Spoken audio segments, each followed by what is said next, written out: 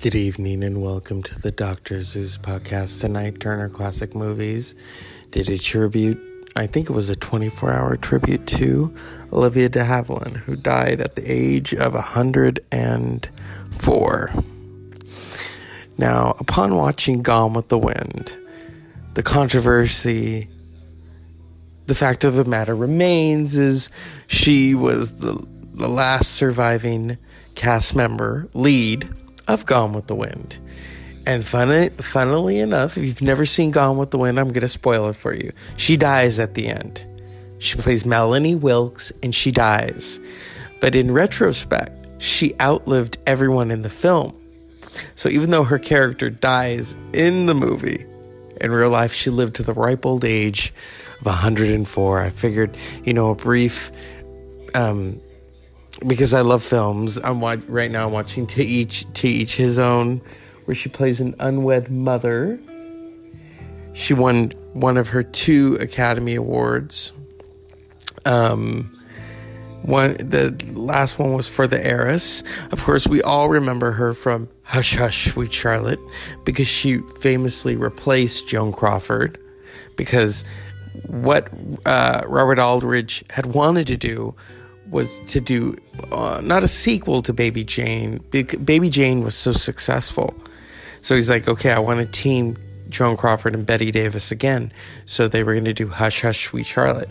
Joan Crawford was fired and Olivia de Havilland took her place.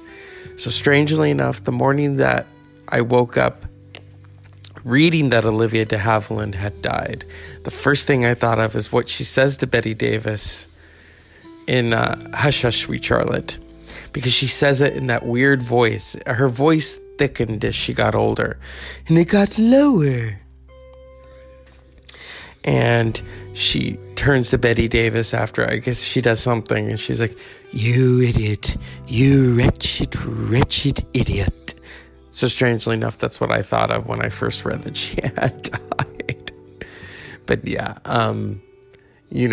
people are talking about, now when you watch Gone with the Wind, there is, it states what was around during that time, how this is a fictional portrayal. Some people don't like it, but hey, you know what? This is 2020. It's a movie. It's a movie that came out at a time when things were different. And I'm all for that. I'm all for them putting that descriptor, because you can't cancel the film out. They were going to film some scenes that are in the book, but they didn't, because of a lot. It would have caused more controversy than it would have been. I mean, yeah, the movie itself is controversial, but the fact of the matter remains is Hattie McDaniel at that moment became the first black actor to ever win an Academy Award. It wasn't until Sidney Poitier won again in 1963 for Lilies of the Field. And then another woman didn't win that Oscar until Whoopi Goldberg did 50 years later for Ghost. Okay. So that's a lot for the memory of Hattie McDaniel and Gone with the Wind.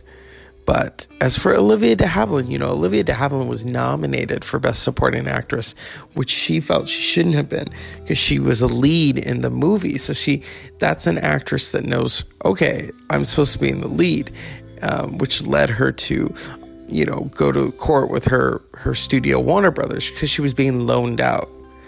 She was like a car loaner. You'd loan out the car. Yeah. So, this is the Dr. Zeus podcast, a brief show tonight. I told you it would be entertaining. Unpleasant dreams.